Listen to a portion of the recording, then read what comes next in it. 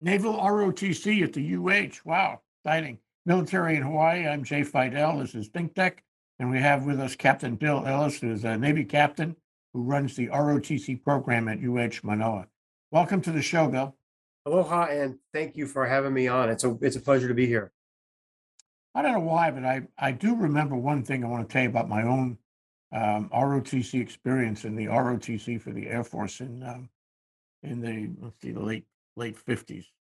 And it's this. The question what time is it? And the answer was, I do not know, sir. The inner workings and hidden mechanisms of my chronometer are in such great disor- in accord with the great sidereal movement by which all time is reckoned that I cannot, with any degree of accuracy, tell you the time, sir. They made us say that all day long. No kidding. And there were other ones too. How high is up and how's the cow? I remember how's the cow. The lacteal fluid from the female, the bovine species, is highly prolific to the nth degree. All nonsense, you understand. But you Right. had to memorize it and say it whenever anybody asked you the question. You don't do that at Manoa, right? No, we stick to the general orders of the century. The general orders of the century. Can you give us that, Cap? Yeah, so they'll say like, "What's your fourth general order?" And then you have to, I'll quit my post only when we leave, that kind of thing. So it's just similar concept, trying to remember things so that you practice, uh, for professional life where you are going to have to remember a lot of professional knowledge, actual professional knowledge, but it's, at a training level now. Yeah, I'm fascinated with your career. You told me about it before the show began, and I wonder if you could summarize your career for us now, just so we know who Sure. you are. Yeah, absolutely. So personally, I'm from upstate New York. Um, I went to Rensselaer Polytechnic Institute. I was in the Naval ROTC program there. That's in Troy, New York. And then I went into aviation. I became a NFO in the P3 Orion. My first squadron was in Brunswick, Maine. So up in the Northeast, we did deployments to Keflavik, Iceland, and chased Russian submarines around in the North Atlantic. This is in the mid to late 90s. Um, at the end of that tour in 2000, I came to my first shore duty. We took orders out here to Hawaii to work at the wing building over at Kaneohe Bay. And we had our first winter where we didn't have to shovel any snow. And we thought that that was really amazing. So we fell in love with Hawaii and have been here for most of the last 22 years since then. Great. And what's your retirement situation? So I have 29 years right now. So by law, I have to retire when I hit 30 years. However, I have a request to do one more year to go to 31. So hopefully that will be approved and I can do 2 more years here in this position. So that'll help. I think it will help the unit get more firmly established since we are new. And personally, maybe this is a little bit selfish, but I would actually get to commission a new officer right before I retired. So that would be a nice way to end my career as well. Oh, that's great. Mhm. So that's part. So how new is the unit? And is So that at the 31 years? That's the time when they come of age. Is that what happens? for our unit here, our unit here is brand new. So it was actually approved in 2019. And in 2020, the Navy put the first two people here to start to work with the university to make the education support agreement and start to establish the program, get the first courses into the course catalog, get office spaces secured, things like that. 2021 was when I came to the unit, and we also got our first midshipman. So last year. So we had 1 year with the new midshipman, and we are right now starting our second year with midshipmen. So we've got 35 members in the battalion now. Um, and so we're anticipating we'll have steady growth over the next several years, and we'll probably, I think, get to 80 to 100 midshipmen in the battalion will be kind of probably steady state and strength in the next couple of years. You have facilities? Yes, right now we are on the lower campus, right next to the Air Force and Army ROTC units. We are just next to the baseball field and kind of between the baseball field and the swimming pool, aquatic complex. It's a great location. You can have them do laps. Yes, yeah, it's about a mile to run around the lower campus road, and we have access to the athletic fields and the track, and with the pool, we use the pool as well. So it's nice being down here by all the athletic department. Did you want this billet or did they come for you? Um, No, I was really just very lucky. So I was on track to retire, and then the announcement got made that the a unit was going to be established, and it worked out for me that um, I was due to rotate out of my previous job right at the time when this job opened up, so I could move in. So I put in a request, and um, yeah, somebody out there. I have like a fairy godmother that's looking out for me, so got me into the job. So it's been wonderful. Yeah, that's pretty common in the military to have a champion, a fairy godmother somewhere to help you Yeah, through your career. I think another thing that helped those I was already on the island, so we save a little money, but not having to do a big expensive PCS move. Yeah. And so is this the first time the Navy has had an ROTC in University of Hawaii? It is, yes, it's a brand new unit. So the Army unit here just turned 100, and the Air Force unit is I think about 50 years old, and we just never had one here. So it leads to this. We answer the same question every time. How is it that the Navy never had an ROTC unit here at this fleet concentration area? This is the third largest Navy base in the U.S. Navy. Um, it would stand to reason that we want to serve this community, and that's true. So we're really glad that we're here. If you look back at the history of the NROTC program, started in 1926. There were just 6 universities participating then. So it's been growing over time. Right now we have 78 units. Um, and of those 78, there are also an additional 90 colleges and universities that have crosstown agreements. So really, there are 168 colleges and universities that participate in the program. And interestingly, and I figured this out just getting ready for coming on here, there are 11 states of 50 that do not have any NROTC presence in them. So I think it's not so exceptional that it took so long to get a unit out here. But we are really, really grateful for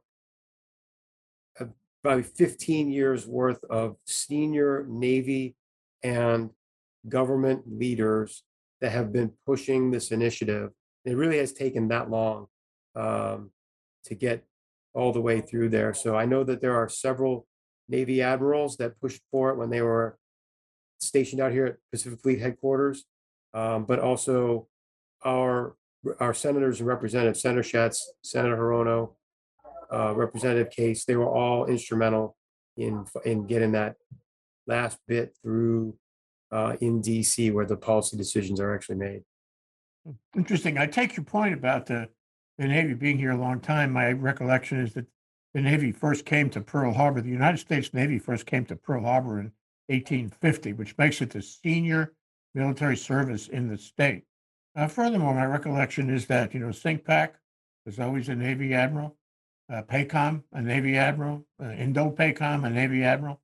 It's always been the senior service because we are in the middle of the ocean.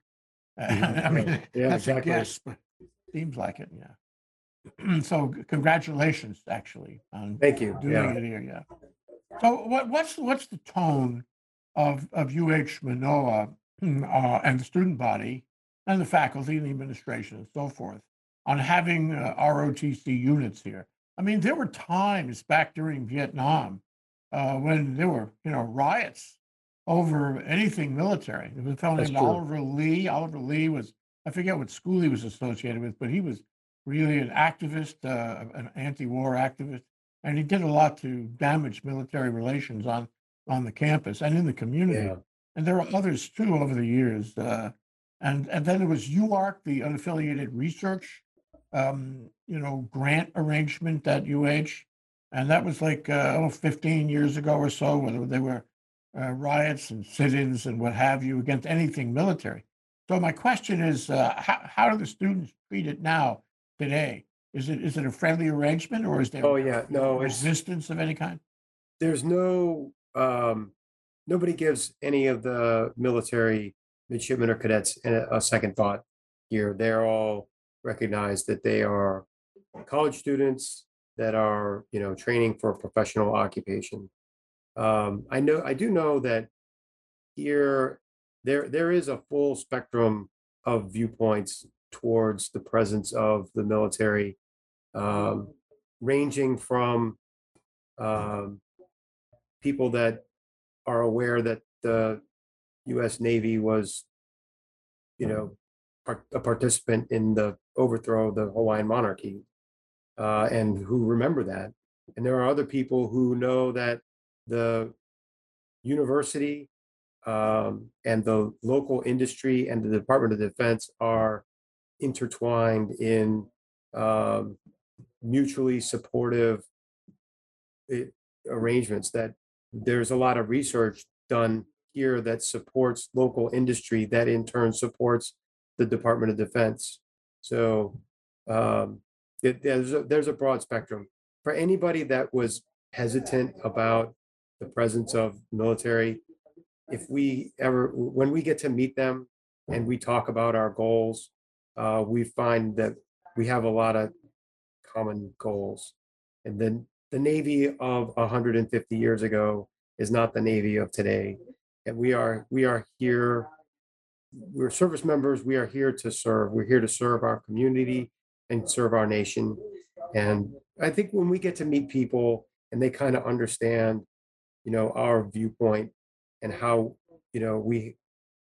we take our oath to the US Constitution, and it's really to the ideals of our nation. um, I think when people get to understand that, they realize that we're we're good people and we're doing good things in the world. Yeah, I want to talk for a minute about what you alluded to, namely patriotism, commitment to the country. We live in strange times when patriotism seems a sort of a distant mirror. Yeah, And I think people have been in the service. Most of them, not everyone, but most of them are very, very, very, very patriotic. I can tell you are, and I can tell you that I am. yeah. And it didn't take too long before I got into that mode. But what do you find in terms of the people who apply for the program, the people who go through the program? Where do they stand? Where does that generation stand in terms of being committed to the United States of America? That's a really great question. And that's part of why I feel so lucky to get to see the new generation at the very beginnings. Uh, our students come here and they have a very open mind, and they are very eager to serve. They want to be part of the team. They recognize that they're joining an institution that's larger than any one individual, and they are bright and they are eager. Like if anybody was really worried about, what's going to happen to the world when we hand it off to the younger generations, if you could see these students that I get to work with, you would not be worried in the slightest. I think they're going to make advances beyond what we have done. And um, we teach fundamentals of leadership and teamwork. And building a team means that you have to empower all of the members of your team. And to do that, you have to treat people with respect. You have to be inclusive. You have to respect diversity in all of its forms. And this generation, it comes so naturally to them. Where I think in older generations, we had maybe some prejudices and some discriminatory behaviors that are kind of were more culturally pervasive. And with the younger generation, it's just not there. So they take to it. They take to team building very readily, and yeah, they're bright and they're ready to get to work. Oh, that's great to hear. It's really Mhm. important too, you know. I sometimes I worry that the military is in a very sensitive position. We saw that during the last administration, and they had to dig deep and find their ethics and the morality sometimes, and not be corrupted. Yeah. In any event, you know, one thing of interest is the demography, if you will. Who comes to see you? Who wants in? What groups, if you can say, you Sure. know, are most interested in joining the ROTC here in 2022? So our students, right now, about a third of them are local kids from Hawaii, and two-thirds come from the mainland. A lot of them are from the West Coast, but we have, and I think we'll see an increasing number that are coming from east of the Mississippi, which I think is great because it brings different perspectives um, to our unit. And I love having the diversity of thought because I think that helps everybody learn and grow. Um, yeah, And as I far oh, as go ahead. the what I would say the overall trends are growing towards more diversity, more racial and ethnic diversity, and more female. Like there's more women joining than before. So that I think the difference between the gender population I think will continue on its trend. I don't know if it'll ever get to be like 50-50, um, or certainly won't in my lifetime, but we're on the trend in that direction to wherever that's going to go. What's the program like? I mean, is this like a full-time arrangement where your primary, call it academic identity is the ROTC, or is it just a bunch of classes in addition to your regular academic identity? So, well, let me give some context to that question because I think that's a great question. There's three ways you can get into the Navy and Marine Corps to become an officer, or the other services as well. They all do the same thing. First, we have service academies. So in the Navy, we have the Naval Academy, or there's West Point for the Army, and the Air Force has their academy, and so on. And that is a full time, 24 hours a day, 7 days a week in the military environment. And those are very challenging places to go just because you have a lot of those demands on you all the time. ROTC is kind of a next step where most of the time you are a normal college student on campus in a normal major, wearing civilian clothes. And then we have some additional duties that come on top of that. So we do PT 3 times a week in the morning. We have a leadership lab on Tuesday morning, which we get the whole battalion together and we do some kind of training together, or we have a guest speaker. We do uniform inspections, that kind of thing. Um, and then they take naval science classes. So one class per semester will be something that's naval science. So the first one they take is Introduction to Naval Science, and it's just an overview of the Department of Defense and the Department of Navy and how the Navy and Marine Corps are organized, structured, and so on. But they take more advanced classes later. They take a navigation class. They take one that's called Leadership and Management, where they learn basic leadership techniques. We do Navy ship systems and Navy weapon systems, and those are at the unclassified level, but it's to give you a familiarization of how ships, submarines, and airplanes work, and how so that when later you go into the fleet, um, you have kind of a basis. That's our goal is that you just have a basic understanding, and then you go start your real training when you get onto active duty. Now, the third way is through Officer Candidate School. So we have the Naval Academy, ROTC, and then Officer Candidate School.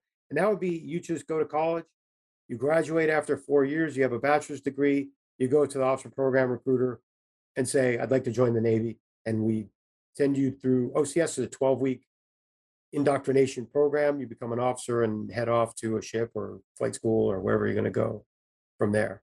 So we're kind of in the middle in terms of the amount of rigor that's put on you over the 4 years you're in college. Does the Navy have enough applicants? Is it well staffed these days, or are you looking for recruits? So we are always looking for talented recruits. And we are very happy to have um, more people applying than we can take into the program, because that allows us to be somewhat selective in who we take. Um, but rather than, if somebody's interested in Naval ROTC, then we encourage them to apply for a scholarship while they're in high school. Um, and if they get selected for a scholarship, they go to any of the 78 NROTC units or 168 universities. So they pick one of those to go to. So if I, like, we do recruiting events where we go to local high schools and meet students, explain our program, give them some advice on how to apply. And if they get selected, they may not come to our unit. They may go somewhere else, and that's fine. Is that Meanwhile, up there to are other, them or is it up to the Navy? it's up to them. They get it. They get to pick where they want to go. Um, Only in an extreme case would we say you can't go to a school, and that would only be if there were too many people trying to go to any one school in any one year. We have to maybe tell people to try your second or third choice for school. That's really infrequent, though. These scholarships you talked about, that's really enticing. I mean, is that a full Yeah, ride type of scholarship or is it just it's books and tuition or is it tuition, fees, and books. no So dormitory or anything? not your room and board. That's right. But it's still very lucrative. It's pretty worthwhile. I'm sure. Yeah. So what about the physical side of this, aside from the naval science, which I do want to ask you more about, but Mhm. we were talking before about physical training and the like. How much of physical training is involved in the program? For the so we have requirements. The in the Navy we take a physical fitness test called the physical readiness test. So they have to be able to pass that with good or better scores before they commission. That's a requirement for commissioning. And then on the Marine Corps side, they have two tests. One's called the physical fitness test, and one's called the combat fitness test. And they have to be able, the Marine option students have to pass both of those. And then in addition to that, there are um, other like height weight standards that you have to be within. Um, and then we also have a swim qualification that you have to meet.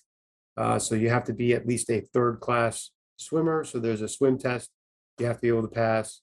Um, so we make sure that everybody is physically fit there. And then depending on what specialty you're going into, you'll have to get a more thorough physical exam.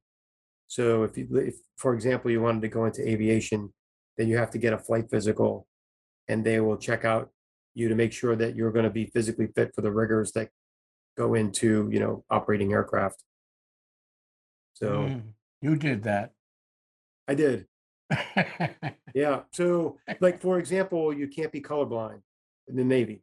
So um, if you're colorblind, we might not know that when you first sign up, but when we do our screening physical, either when you get a scholarship or when you go into advanced standing, then we would find that out if we You didn't know, what already. strikes me is this is actually a great place to be in the Navy ROTC because, the Navy controls so much territory, so much ocean from here.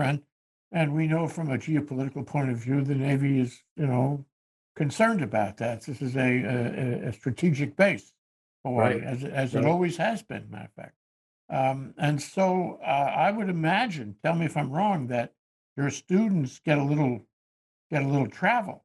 For example, I would imagine they go down to Pearl Harbor and they take a look at some of the equipment down there, and including advanced submarines, what have you, so that they're familiar with the technology of these various ships and boats. And so, how much of that is available to them when they join the ROTC program?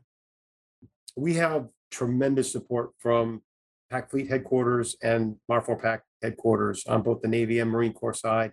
So we have access to everything that's here. So that is ship visits at Pearl Harbor with both ships and submarines. We have students that We use their simulators so they can practice ship handling. We're over on the Marine Corps base side. There's a Navy helicopter squadron, and there's a detachment of Navy P-8s that we visit. And then on the Marine Corps side, they have a Marine aviation wing over at Kaneohe Bay, as well as the whole infantry regiment. And we get hands-on experience with those, which is fantastic for the midshipmen to gain the visibility. They have to put in their preferences for what service they want to go into, and so they can make educated decisions if they get to see and get hands-on experience with the different systems and meet the people that are in those communities. And then we get, I think one thing, that's a unique thing here in that we have access to all of that, um, the military presence we put our hands on. But the other thing was we have engagement with leadership here that helps give us the context of why the Indo-Pacific region is such a focus in the geopolitics of the world right now, and why we have done the pivot to the Pacific and what that means, and what how that's going to translate for these midshipmen is that because they will be more aware of that as they go off to their careers wherever they're going to get stationed. They have this kind of foundational level knowledge that they will build on, that because they will, eventually will get back to the Pacific side of things, and they'll see how things are changing over time, and they'll have good context to understand, what those trends really mean. So I think that's just an advantage of being present here. If I think of, somebody that's in middle America and doesn't have, access to Navy leaders like we do. Um, it must be a real thrill to go into a control room somewhere, get on a Navy, aircraft, walk around a Navy ship, see what they've got there, how they live. I got Yeah. just talking to you about it excites me. It's been a while since I've done that. But you talk about the leadership aspect, and I mean, we have really important leaders in the Navy here. As I mentioned, That's right. we have they can't even count the stars anymore. And I wonder if these students get a chance to meet them, whether you're able to wrangle them down to your classes and have them address your kids and tell them Yeah. what it's like to be a senior admiral. Does that happen? Yes, it does. So we've had, yeah, sure.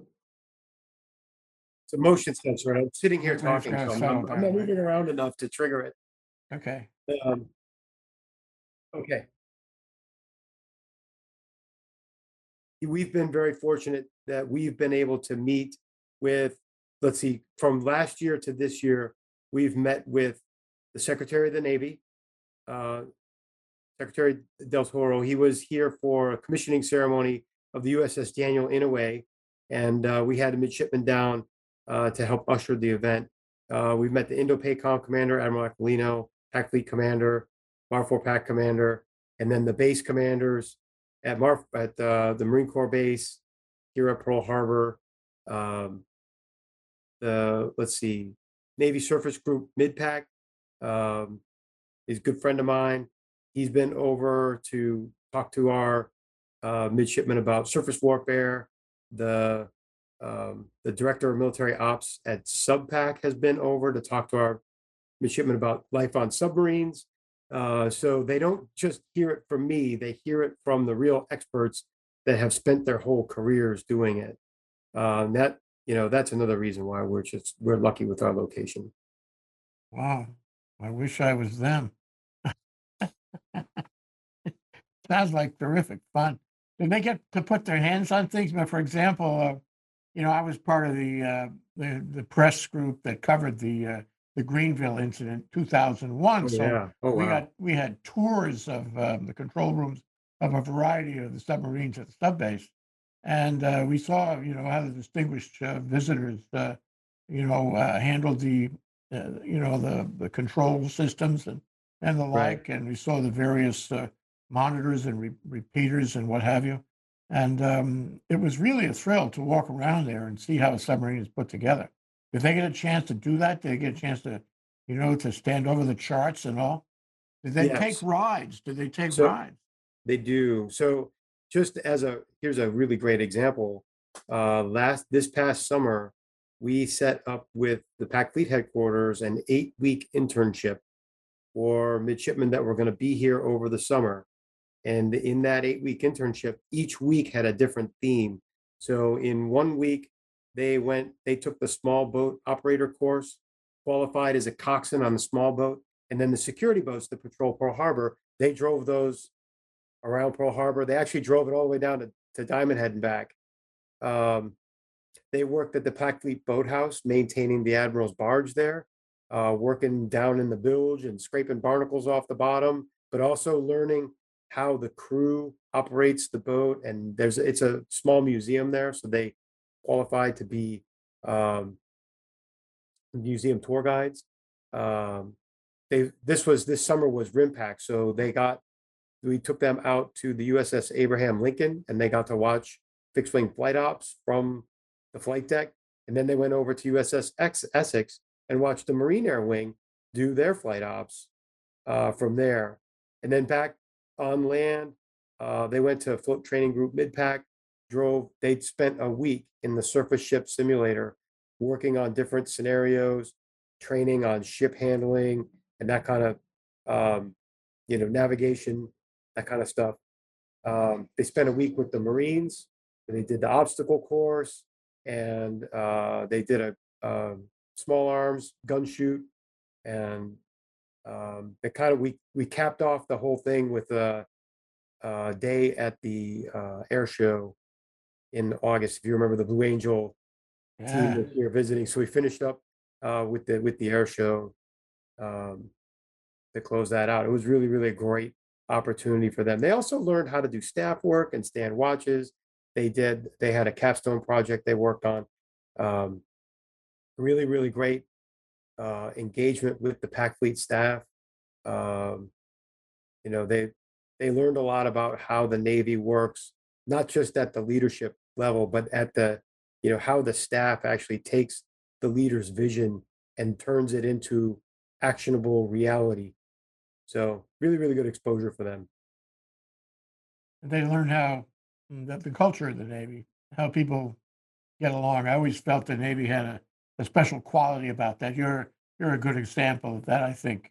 There's just something about the Navy that is very appealing in the sense that the Navy culture is different than other services, and there's a certain connection. Maybe it's because of the shipboard, aspect of Navy life that you have to get along with the guy next to you or the woman next to you That's true. because you're on a ship and there's nowhere to go. Yes, your survival literally depends on how well you can function as a team. Yeah. Well, this is really interesting. It does bring back some memories for me, and it makes me ask you if I'm interested in watching this video at some point. How do I connect up? Where do I go? Who do I talk to? Would you be willing to talk to me? Would you be willing to tell me about these things, mano y mano, or Absolutely. woman to man, what have you? Tell me how that works. What do I do? So we have a website. It's part of the University of Hawaii's webpage. I think we have it open. Um, the easiest thing to do is just to jump on Google and type Hawaii NROTC, and the first link will take you right to our page. And then on there, it's got contact information. You can reach out to us. If you're a high school student and you are thinking about applying for an NROTC scholarship, definitely reach out to us. We can help you get started on that process. If you're already in college, um, then also it's not too late to join. So reach out to us. We can talk about what your options are. Or, if you already are done with college and you think a career in the Navy might be an interesting thing to you, we can help you get connected to the recruiters that will find the right occupation for you. So we are here as a resource for anybody. We try to serve in that role as a connective node between the university and the base, the military, and the recruiting programs. So we definitely want anybody that has questions about anything, don't be afraid to ask. That's great. So when I finish the program, Mhm. however I get into it, then I am going to be commissioned, am I right? That's As an correct. ensign in the United States Navy. Yes, or a second lieutenant in the U.S. Marine Corps. Ah, okay. We And do both. to go further than that, and then I'm obligated for a period of service. How does that work? Yeah, so if you accept the commission into the U.S. Navy or the Marine Corps, the minimum commitment will be for 5 years to serve. Some pipelines incur a longer commitment. So, for example, if you wanted to be a pilot, you go to flight school. When you complete flight school and earn your wings, you start an 8 year commitment from that point. And it takes about 2 years to go through flight school. So it is a significantly longer obligation, but it's um, it's warranted in the fact that it costs millions of dollars to train somebody to be a pilot with all the ground and flight training that they go through to get to that point. So um, yeah, we need to, It must be popular, especially now with Top Gun. yeah, right. Everybody wants to. I mean, Let aviation me is remind you, he was a Navy pilot, right? that's right. Um, yeah, aviation is great. I've had my career has been in aviation, and I've absolutely loved every day. Um, the other communities we have are all equally rewarding in their own way. So the people I know that drive ships love driving ships, and the people I know that drive subs absolutely love driving subs. And really, what we all have in common, the reason that some of us stay for 30 years or more, it's really the people that we work with. We are in the military, we work with all people that are high performing. They are have a high integrity and they're focused on ideals. And to be part of a team where everybody is so good at their job and your goal is to just uphold your end and do make sure you're doing your part so the overall team can succeed. That's what's most rewarding. And that's what keeps us doing this for years and years. Well, when I was in the Coast Guard, I was in the Coast Guard. I did court. I was a lawyer, directly commissioned, and I went to the 14th Coast Guard District, or rather Naval District, and I tried cases. I defended cases. The guy next to me later became the JAG of the Marine Corps, a fellow named Dave Brahms, if you ever Wow. knew him. And it was a great experience to rub shoulders with the Navy and the Marines out there. And I agree with you. There's a special thing, and you can enjoy that if you're in the Navy. Let me ask you one last question, though, Captain, and it's Mhm. this. So I finished my obligated period of service. And at that point, I can go for a career. I can go for a long career like yours. Yours is, unusually long, I would say, just my Mhm. observation. Yeah. Or I can get out at 20, whatever. But I have all this experience. I have all the training I would gain in the classes, the naval science classes and engineering classes, navigation classes, what have you, that you mentioned. And I would have all my experience at sea or in aircraft or submarines. And I would have special skills. So what do these people do when they get out? Are they marketable? Are they marketable to Absolutely. the federal government? Are they marketable to industry? Are they marketable here, elsewhere? What's it like, the job market for them? Um, the, for people getting out of the military, officers separating, retiring at 20 years, not one of them ever has a problem finding what line of work they're going to transition to next. Um, I think corporate recruiters love to hire military people because they are people that have loyalty to their organization. They are they have teamwork built in. It's wired into our DNA. Um, their their work ethic is established. In the military, we don't let people like you can't show up late to work. You can't just skip work if you don't feel like going that day. You just can't do that. So that is completely out of anybody's system by the time they are done with their military time. So if you hire somebody who's ex-military, it's somebody who's going to show up every day on time, ready to work. And what more could you want from an employee? These are people they are taught how to learn so they can learn new jobs. They're people that have been put into scenarios that they have things like that they didn't expect were going to happen. And they have to react, assess the situation, start making decisions, and resolve the problem. So they're natural problem solvers. And in the case of the officers that separate, they're people they are trained that if they see a problem, they engage with the problem, take charge, figure out what we need to do to fix it, and put in corrective actions. They're not afraid to be in charge of something, and they're not afraid to tell somebody what to do. And so those are great qualities for managers and senior leaders inside a company. So there's really, really should be no surprise that anybody coming out of a military service is a prized asset going into the corporate world. That's great. You're giving them a gift that they wouldn't have otherwise, perhaps, and it's great to have the program at UH. Thank you so much for talking to me, Captain Bill Ellis, the commanding officer of the Naval ROTC at UH Manila. Thank you, so Jay. much. It really was a pleasure to be here. Thank you. Aloha.